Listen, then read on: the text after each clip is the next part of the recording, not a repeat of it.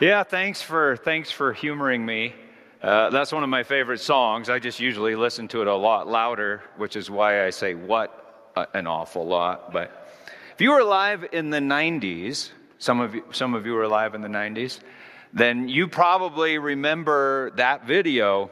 Hello, hello, hello, hello. I feel stupid and contagious. Here we are now. Entertain us, a mulatto, an albino, a mosquito, my libido. It's called It Smells Like Teen Spirit. It was written and performed by 24-year-old Kurt Cobain on the album Nevermind. It obviously resonated with an entire generation because they sold 30 million albums since 1991, and overnight Cobain became a multi-millionaire. He had unlimited access to entertainment. He was an entertainer, and he had unlimited access to entertainment, power, fame, drugs, sex, the lifestyle of Sodom, and maybe Las Vegas. Last week, for some reason, I said that we'd talk about Sodom this week. You remember that in Genesis 14, which we looked at last week, Abram saved Sodom. Although he didn't do a very good job of it, because they obviously still needed some saving. Abram received communion, if you remember, from Melchizedek, king of Jerusalem. But he refused to enter into a transactional relationship with the king of Sodom. So, how do you feel about Sodom? In my experience, just mentioning that word strikes terror into the hearts of folks. So they stopped reading at this point and changed the subject. This morning, I would hope that we would keep reading, that we just keep reading and take a shot at believing the whole Bible, not just part of it. But for now, how do you feel about Sodom? How do you feel about Kurt Cobain? Are you a little jealous of people like Kurt Cobain, who can just take whatever they want, whenever they want? Do you think Kurt Cobain should be punished? And I forget just why I taste. Oh yeah, I guess it makes me smile. I find it hard, it's hard to find. Oh well, whatever, never mind. As most of you know, April 5th, 1994, Kurt Cobain put a shotgun in his mouth and pulled the trigger. So are you jealous of Kurt Cobain? Do you think he should be punished? And if so, what should his punishment be? You know what's weird? I'm 61. That's weird.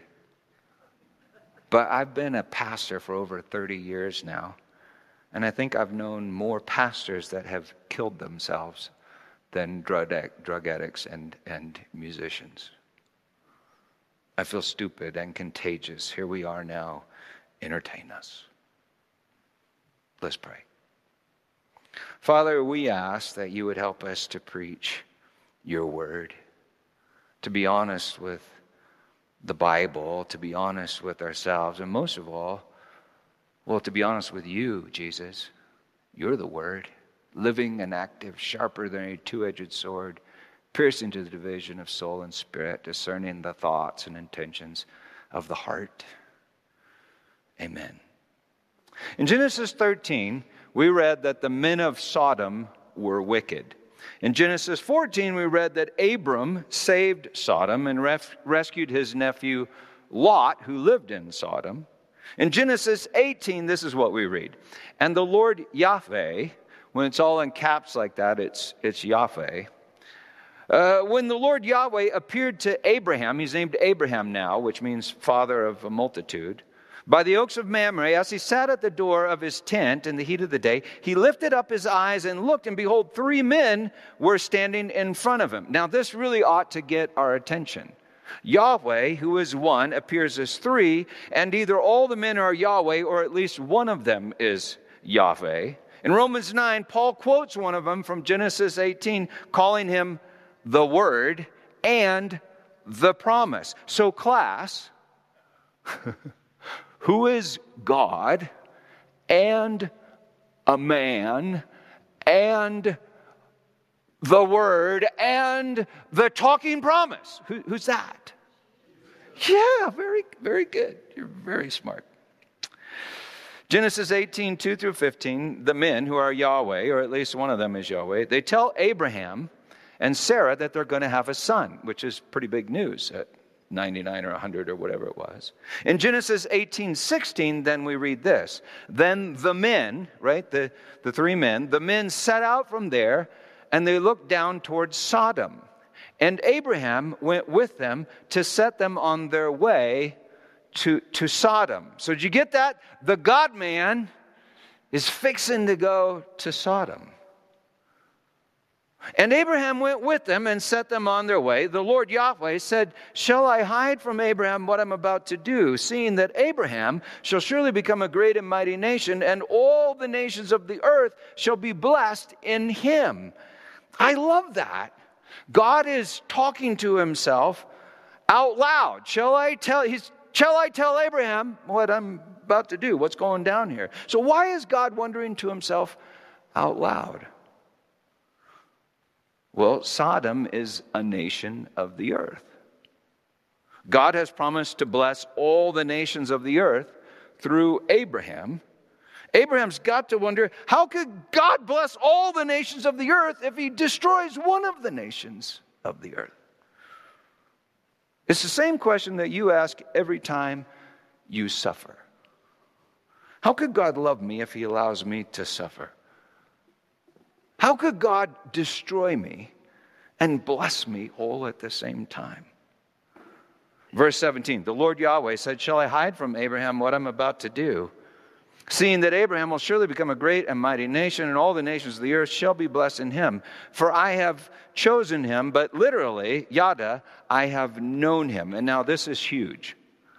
The translators just changed the word to make this reasonable to us, but the word yada appears 947 times in the Old Testament. It's almost always translated know and never chosen, except here in the ESV. You see, I think the point of the passage is that God knew Abraham, and now Abraham is pregnant with a seed, the promised seed, that Abraham experiences as faithfulness, hope, and love, a new desire growing within him. Verse 19, for I have known him, that he may command his children and his household after him to keep the way of the Lord, Yahweh, by doing righteousness and justice, that's the right, so that Yahweh may bring to Abraham what he has promised him. Remember, he said he was going to inherit the universe. That's what Paul says. Anyway, the Lord Yahweh said, because the outcry against Sodom and Gomorrah is great, and their sin is very grave, I will go down to see whether they have done altogether, literally made a complete end, according to the outcry that has come to me, and if not, or if nothing, I will know, yada. So the men turned from there and went towards Sodom, but Abraham still stood before the Lord, Yahweh. Then Abraham drew near and said, will you indeed sweep away the righteous with the wicked? Abraham doesn't doubt that the evil needs to be destroyed. But what about the good in the evil? Every man is dust, but every man contains the breath of God. And isn't that the good? Abraham starts to argue with God, or with this God-man, that is Jesus. Many of you were taught that there's this group of people that God will subject to endless torment, or he himself will endlessly torture, and you started to argue. And people said to you, who are you to argue with God? Well, maybe you're of the seed of Abraham. Verse 24. Abraham says, suppose there are 50 righteous within the city. Will you then sweep away the place and not spare it for the 50 righteous who are in it?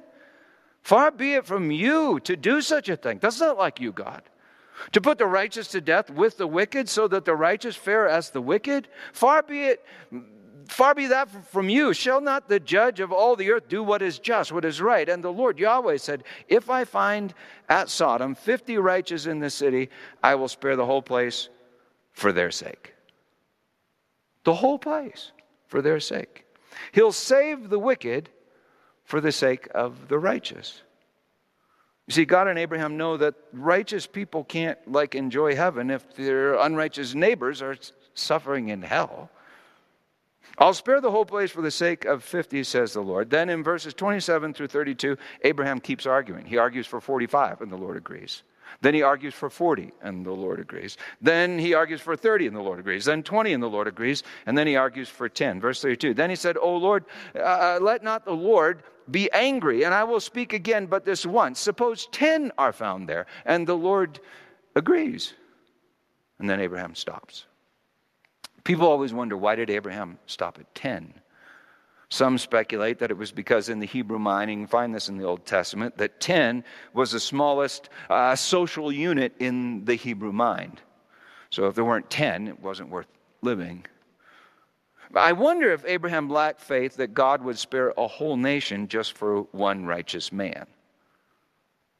And yet, even if he had proceeded on to one, we learned from Paul in Romans, didn't we, that there isn't even one. None is righteous. No, not one. Peter, in 2 Peter, calls Lot righteous, but he sure wasn't very righteous. Not a lot righteous. Well, Abraham argued with God, and I think God wanted Abraham to argue. That's why he wondered out loud and then told Abraham what he was fixing to do. Remember that Moses argued with God when God told Moses he'd destroy all of Israel and make a great nation out of them. Exodus 32:32. Moses said, blot me out of your book. Just blot me out of your book then. In other words, if they're not saved, I don't want to be saved without them. And remember, Paul would have argued with God if there was still an argument to be had. We studied that, remember last year, Romans 9:1. I could wish that I myself were accursed and cut off from Christ for the sake of my brethren, my kinsmen, according to the flesh. I could wish, said Paul, for one man had already been accursed, and one righteous man had already been found. He was numbered among the transgressors, according to Isaiah in chapter 53. But my point is that Abraham pled for Sodom, like Moses pled for Israel.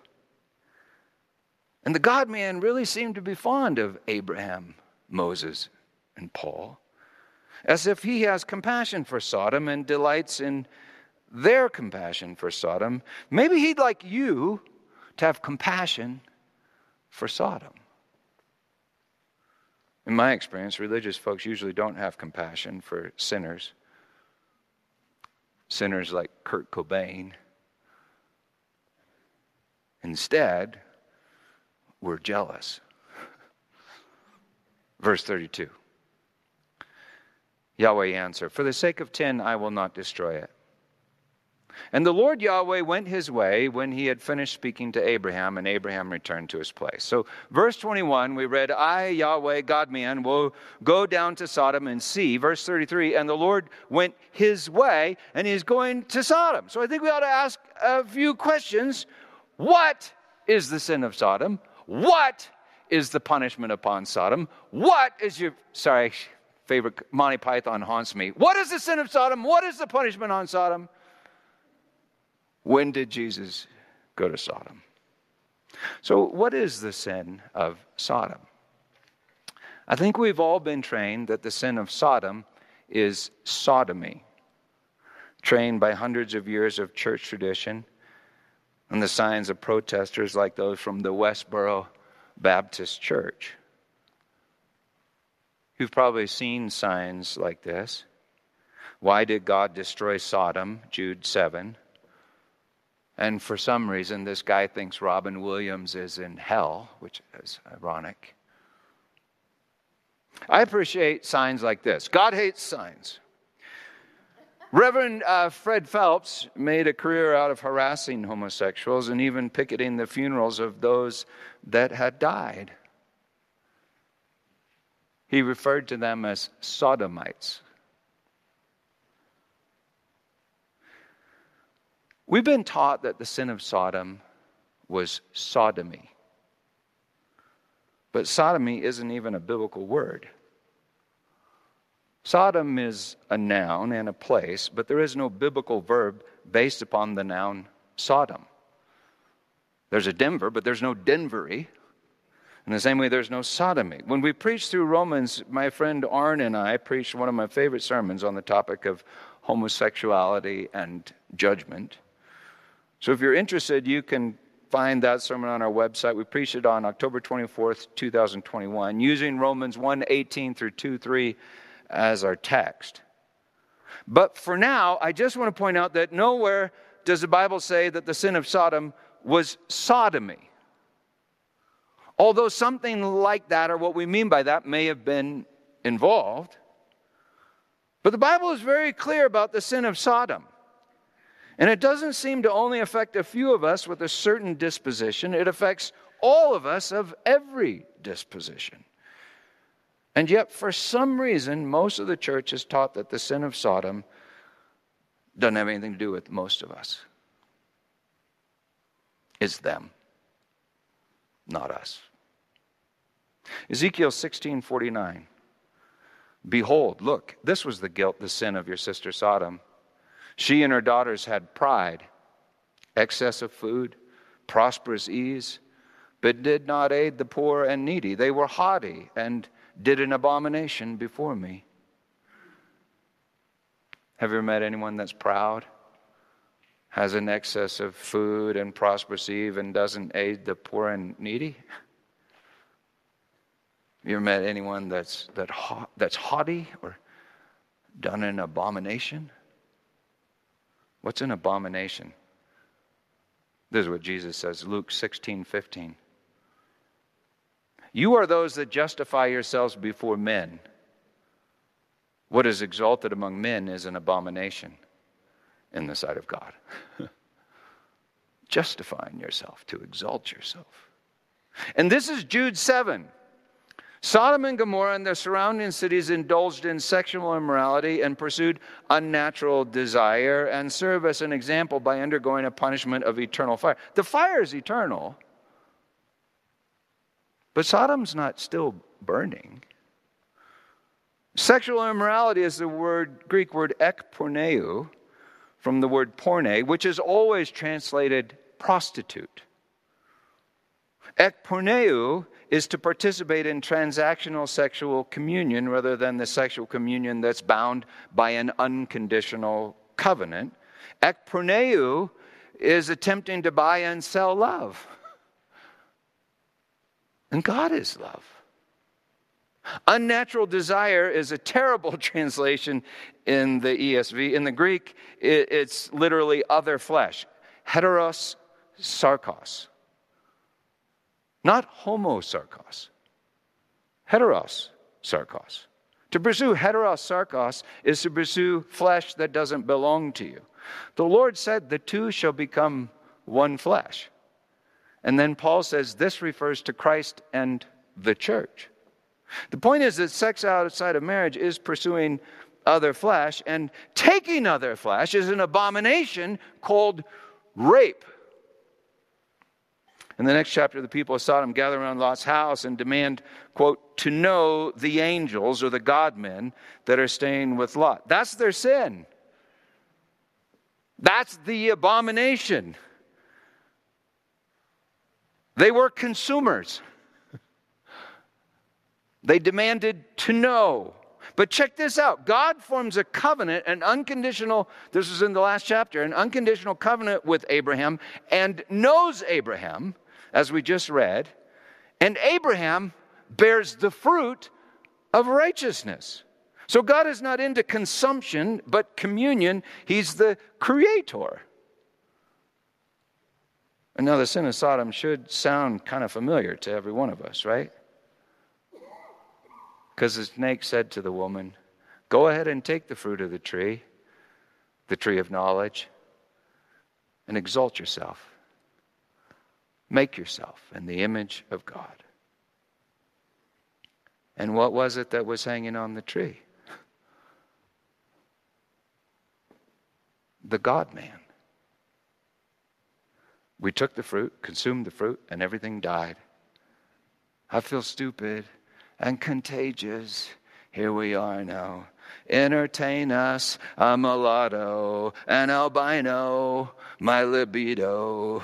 Oh, a mosquito, my libido. A denial, a denial, a denial, a denial.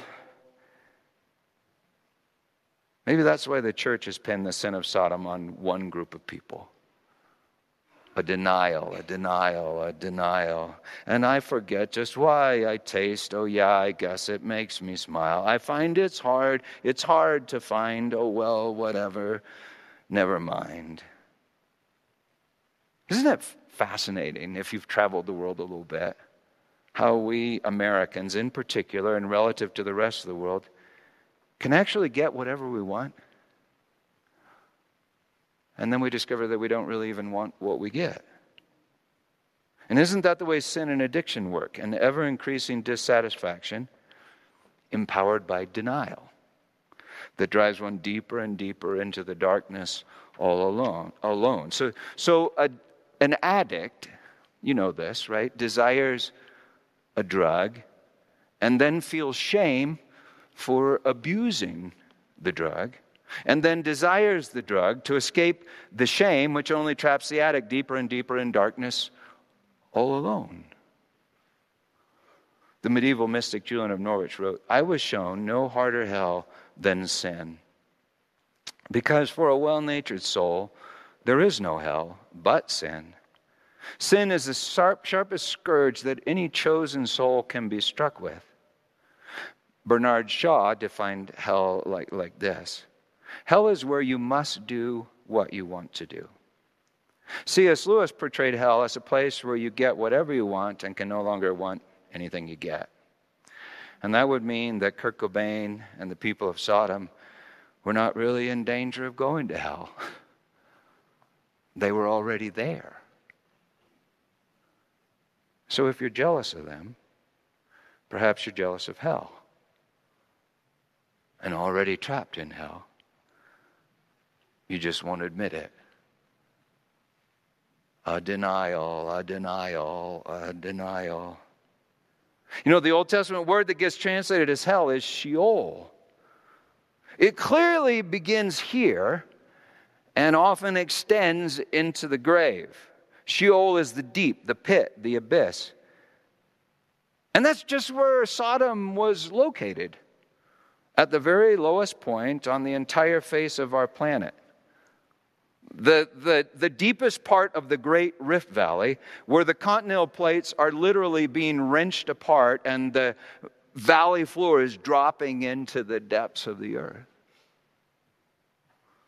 The blood of the Passover lamb would literally run from the temple down the Kidron Valley, past Gehenna and into the abyss, the Dead Sea.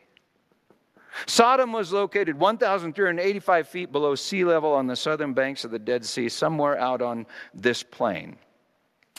I took this picture from the ancient Jewish fortress of Masada about 16 years ago. We were there.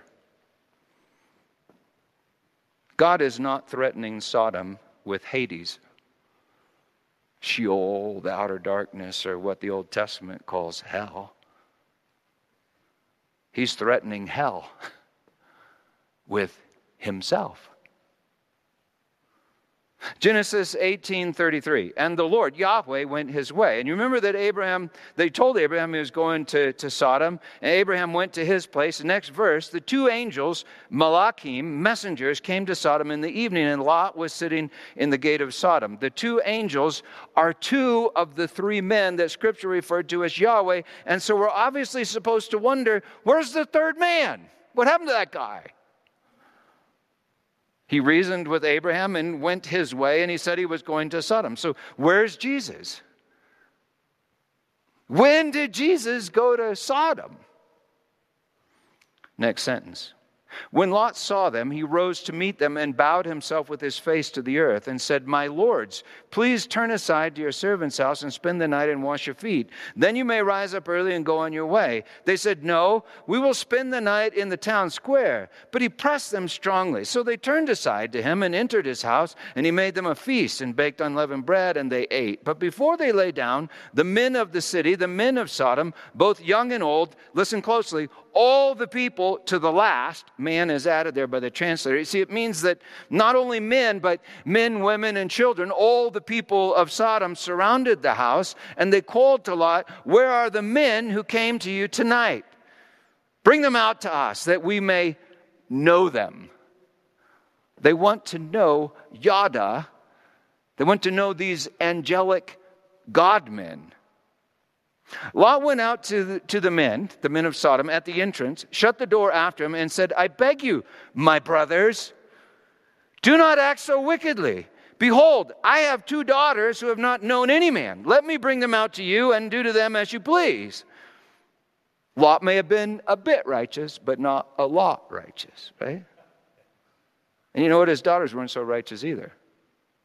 When this is over, you read this when you get home, they get their dad drunk. Why? So that he would know them. And then they become pregnant with the Moabites and the Ammonites, Israel's enemies. "Do to them as you please," says Lot. "Only do nothing to these men, for they have come under the shelter of my roof." But they said, "Stand back." And they said, this fellow Lot came to sojourn, and he has become the judge." Now that's a bit of projection, isn't it? Because who wants to judge? Who wants to know? "Now," they say, "we will deal worse with you, Lot, than with them." Then they pressed hard against the man Lot and drew near to break the door down. But the men, the God-men, reached out their hands and brought Lot into the house with them and shut the door. And they struck with blindness the men who were at the entrance of the house, both small and great, so that they wore themselves out, groping for the door. What a picture.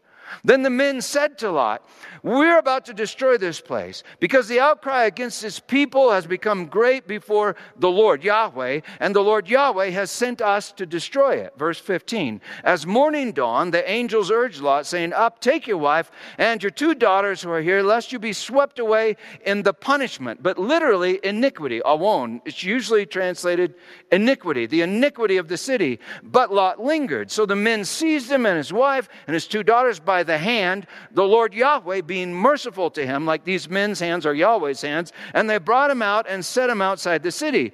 The sun had risen on the earth when Lot came to Zoar. Zoar means little or significant. So Lot literally took refuge in insignificance from the pride, the sin, the iniquity of Sodom. Then the Lord Yahweh rained on Sodom and Gomorrah sulfur, gophrite, brimstone, and fire from the Lord Yahweh out of heaven. So, what was the sin of Sodom? What was the punishment upon Sodom? And when did Jesus go to Sodom? Well, the sin of Sodom was quite literally that they wanted to know these angelic God-men. So is it wrong to want to know someone? Is it wrong to know someone?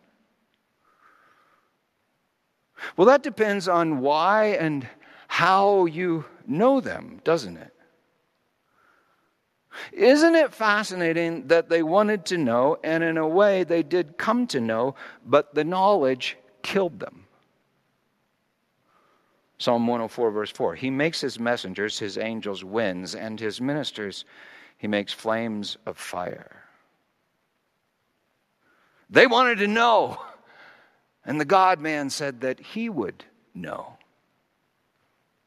So what was the sin of Sodom? What was the punishment of Sodom? Well, ironically, in a way, the sin of Sodom, the punishment on Sodom was the same thing. Verse 15, the punishment was literally the iniquity. They wanted to know the good and discovered that they were evil, and it killed them. But the punishment wasn't just that. It was also fire. I hope you read your Bible all the way through, because if you do, you'll discover that not only Sodom gets destroyed by fire, everything gets destroyed by fire. In the Revelation, 7 angels pour the wrath of God from 7 bowls upon the earth, and in the bowls is blood. That's also wine. That's also fire. It's the blood of the Lamb. So what was the sin of Sodom? What was the punishment upon Sodom? And when did Jesus go to Sodom? Where's Jesus in Genesis chapter 19? Psalm 29:7. The voice of the Lord, Yahweh, flashes forth fire. Jeremiah 23:29. Is not my word as fire, declares the Lord, Yahweh? Isaiah 30, verse 33. The breath of the Lord, Yahweh, like a stream of gophrite, sulfur, brimstone, kindles Gehenna. God is love. And God is fire. And God is one. Song of Solomon, chapter 8, verse 6. The flashes of love are flashes of fire. The very flame of Yahweh, the Shalebet Yah. Maybe Jesus was in the fire. You know, throughout the whole Bible, Jesus literally appears as a pillar of fire, angel of fire, man of fire. Maybe Jesus was in the fire. And maybe Jesus was in the last and the least of these, his brothers. Isn't that where Jesus said that he would be on Judgment Day? On his throne? That John describes as a cross, on his throne, and in the last and the least of these, his brethren. We know that Jesus, the promised seed, was in Abraham, and Lot was his brother's son, and Lot called the people of Sodom his brothers. And the promised seed was in Abraham's grandpa Noah and his son Shem. And Shem was the brother of Ham, the father of Canaan. That's the Canaanites. If you believe Scripture, every man is a brother to the Son of God and the Son of Man. So maybe Jesus was in every man, woman, and child in Sodom. If so, I would just suggest that it wouldn't be so wise to let Sodom or sodomite become a byword, that is an insult in your mouth. An insult. You know, the way it's become an insult in the mouth of people like Fred Phelps and most of the leaders of Christendom. And now this is really utterly bizarre, but most Christians are completely unaware that the story of Sodom doesn't end in Genesis chapter 19. Ezekiel 16, God accuses Jerusalem, his bride, of becoming a porne, a harlot, a person that attempts to have transactional relationships with love. Verse 48, he says, As I live, declares the Lord, your sister Sodom and her daughters have not done as you and your daughters have done. Behold, this was the guilt of your sister Sodom, Jerusalem. She and her daughters had pride, excess of food, and prosperous ease, but did not aid the poor and the needy. They were haughty and did an abomination before me. So I removed them when I saw it. Samaria, that's the Samaritans, has not committed half your sins. You have committed more abominations than they, and have made your sisters appear righteous by all the abominations that you have committed. Verse 33, I will restore their fortunes, both the fortunes of Sodom and her daughters, and the fortunes of Samaria and her daughters. Now some are surprised to find that after God reduces Sodom to dust, he saves Sodom. But God reduces everyone to dust and saves everyone. He made us from dust in the beginning. He clearly says, I make all things new, which means that all things pass through the doors of the New Jerusalem. For on the other side of those doors is a new heaven and a new earth and a new you. I will restore their fortunes, both the fortunes of Sodom and her daughters, and the fortunes of Samaria and her daughters, and I will restore your own fortunes in their midst, that you may bear your disgrace and be ashamed of all that you have done, becoming a consolation to them. As for your sisters, Sodom and her daughters shall return to their former state, and Samaria and her daughters shall return to their former state, and you and your daughters shall return to your former state. Was not your sister Sodom a byword in your mouth in the day of your pride? Your pride, Jerusalem. Well, that's also the sin of Sodom, right? Same sin. Was not your sister Sodom a byword in your mouth in the day of your pride, before your wickedness was uncovered? Now you have become an object of reproach for the daughters of Syria and all those around her, and for the daughters of the Philistines, those all around who despise you. You bear the penalty of your lewdness and your abominations, declares the Lord. For thus the Lord says, the Lord God, I will deal with you as you have done. In other words, the measure you give is the measure you get. Yeah. You have despised the oath in breaking the covenant, yet I will remember my covenant with you in the days of your youth, and I will establish for you an everlasting and eternal covenant. Then you will remember your ways and be ashamed when you take your sisters, both your elder, Sodom, and your younger, Samaria, and I give them to you as daughters, but not on account of the covenant with you. I will establish my covenant with you, and you shall know that I am the Lord, that you may remember and be confounded and never open your mouth again. At least not in pride, right? Because of your shame. When I atone for you, for all that you have done, declares the Lord Yahweh. When I atone for you. So what was the sin of Sodom? What was the punishment on Sodom? And when did Jesus go to Sodom? So what was the sin of Sodom? Well, it was the same as the sin of Jerusalem. It was pride. It was taking knowledge to exalt oneself. The woman saw that the fruit of the tree was good for food and a delight to the eyes. The people of Sodom saw that those God-men, those angels, were a delight to the eyes, and they figured that they'd be good for food, and so they tried to consume them in order to become them. They tried to rape them. The women saw that the fruit of the tree was good for food. The woman saw the tree of food was good for food and a delight to the eyes, and to be desired to make one wise. The Sadducees and Pharisees saw that Jesus was wise. He's actually wisdom. They saw that he was wise. They wanted to be wise. They were jealous of Jesus. They wanted to be Jesus. They wanted knowledge of good and evil in which to judge themselves, and judge their neighbor. And so they raped Jesus, trying to become Jesus. In Sodom, they used people to exalt themselves. In Jerusalem, we use God to exalt ourselves. I should know. I'm a pastor. The Sodomites were just beginner sinners. You have to get religious like Saul of Tarsus to become truly advanced in the sin of Sodom. Revelation 11:7, 2 witnesses, 2 God-men, like the 2 angels in Sodom, they're murdered in Jerusalem. Then Revelation 11:8, and their bodies will lie in the street of the great city, that symbolically, literally, it's not symbolically, spiritually is called Sodom and Egypt, where the Lord was crucified. Jerusalem is not just symbolically called Sodom. That's a lousy translation. Jerusalem is spiritually called Sodom.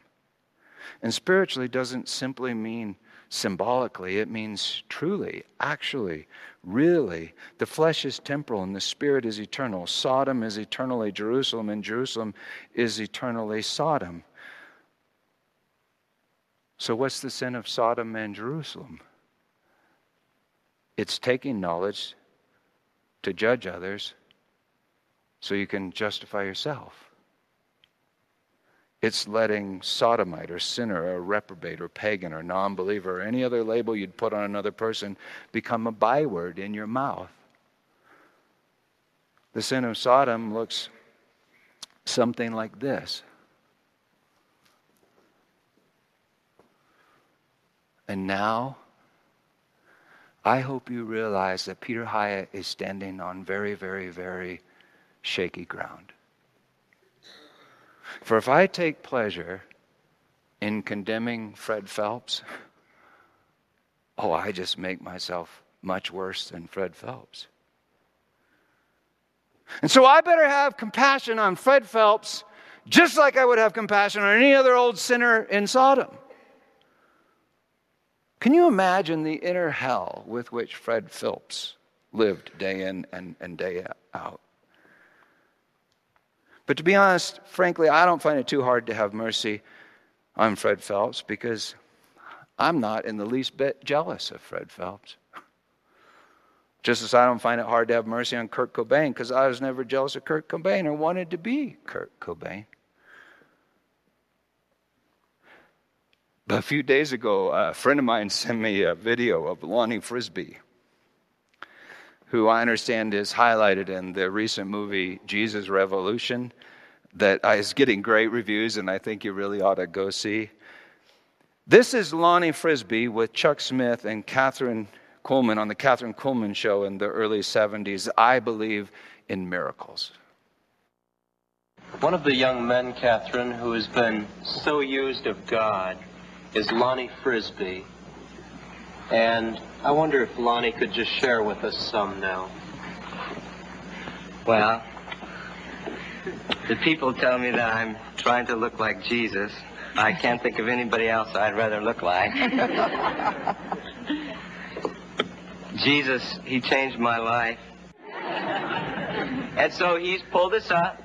He's given us the message. We're going forth and proclaiming the good news. Jesus is coming back. Repent and turn to the Lord and save yourselves from this evil generation because he comes to judge the quick and the dead. How has he changed your life, Lonnie? Well, the Lord says, if any man be in Christ, he is a new creature. Old things pass away, and behold, all things become new. He's changed me all around. Really? Inside out. Through and through. And the things you once loved, you have no desire for at all, right? Just went right out. And he says, I'll take your stony heart of unbelief and I'll put a new heart within you and place my spirit within you too. And so everything changes.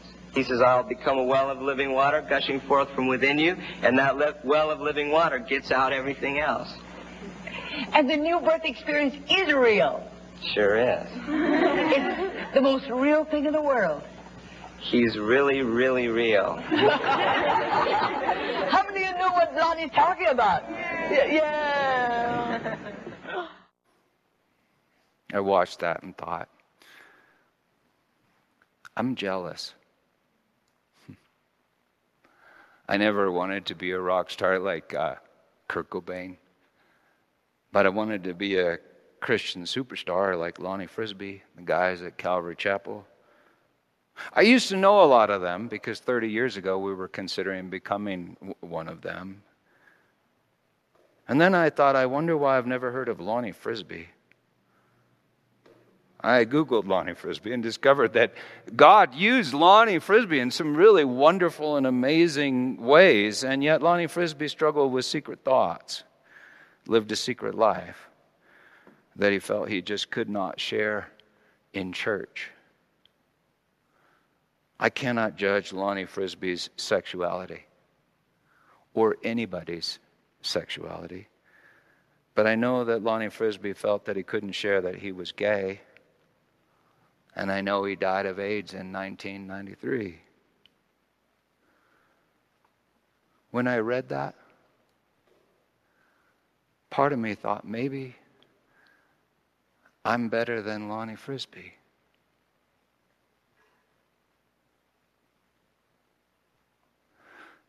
That part of me is absolute evil and will be destroyed by the consuming fire. The eternal fire. But another part of me just broke for Lonnie Frisbee. But not because he was gay. All sorts of wonderful people are gay, whatever we mean by that. Not because he was gay, but because of what he'd been taught about the character of God and the judgment of God.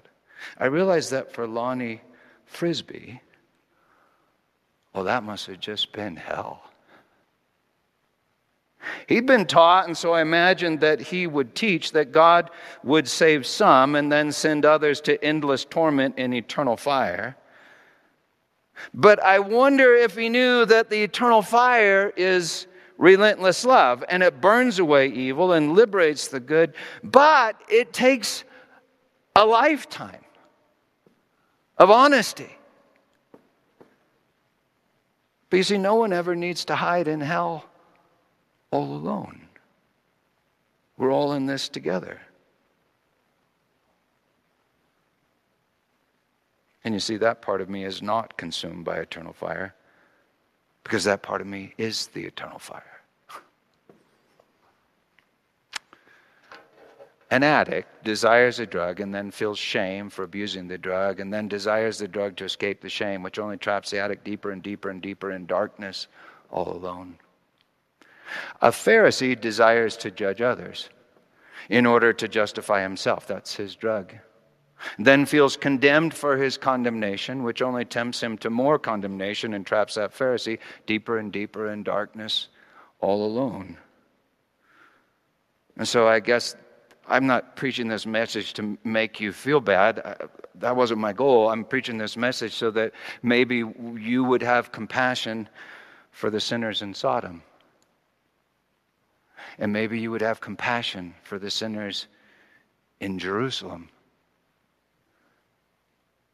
And since Jerusalem is Sodom, would you have compassion for those like Lonnie and me and you and everyone you know who live in both places at once?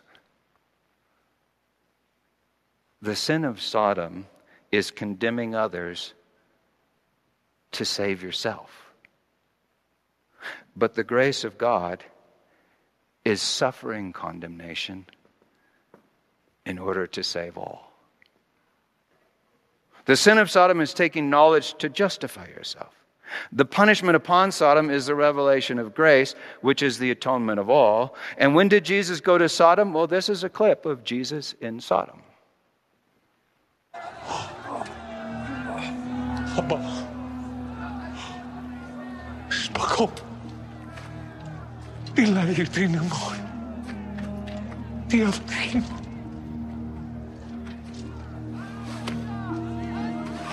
Shema, it's lack of a lack. St. Paul taught us that this is the edge of time and eternity. So when did Jesus go to Sodom? Right now. He takes bread and he breaks it, saying, "This is my body given to you. Take and eat, and do it in remembrance of me." And he takes the cup, saying, "This is the covenant, the eternal covenant, in my blood, poured out for the forgiveness of sins. Drink of it, all of you." This is the judgment of God. We must all die with him, and we must all rise with him. And until we do, we're stuck in hell. But when we do, we'll have compassion on all. So would you just pray with me, okay? So you make these words your words if you feel that you can. So I'm not asking you to lie, but I'll just pause, and silently in your heart you make these words your words if you feel that you can. Lord God, I confess that I'm a sodomite.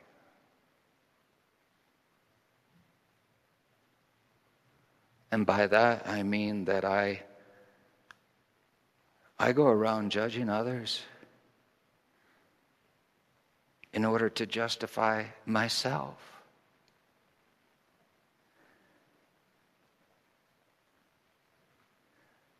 But you have justified me with your judgment.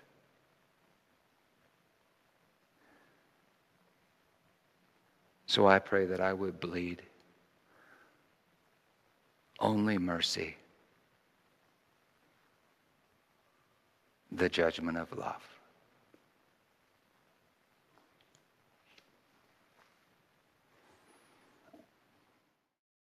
No place I would rather be than here in your love, here in your love.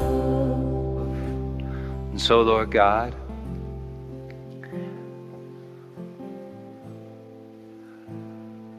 we invite the fire. Scripture says that judgment begins with the household of God. It's so weird that we would call it down on the rest of the world and not ourselves. So, Lord God, I invite you to pour out the whole lake. Pour your fire on us, Lord Jesus. Because now we see that you are good. Amen. You know, the fire did fall on Jerusalem. Within one generation, it fell on Jerusalem at the hands of the Romans. And Jerusalem was reduced to dust. And yet, 50 days after Jesus died, it fell on the disciples. Do you remember that? Fell on the disciples in the upper room, and they are the new Jerusalem. And when it fell on them, do you remember what happened? They shared everything in common. There were no more transactional relationships, only joy. And yet that was just a foretaste. Because when we get to the book of Revelation, we encounter the harlot. And lo and behold, we kind of are the harlot. But then God pours out the bowls, and by the end of the book, the harlot has become the bride. He comes to judge the quick and the dead, Lonnie said, and I think that's true. The fire destroys the old Jerusalem, and it liberates the new. So may you never run from the fire. May you always run into the fire. In the name of Jesus. And now I just want to say, this message for some, it felt heavy, kind of, right? But you see, it's incredibly liberating. All I'm saying is, in the name of Jesus, believe the gospel. Amen.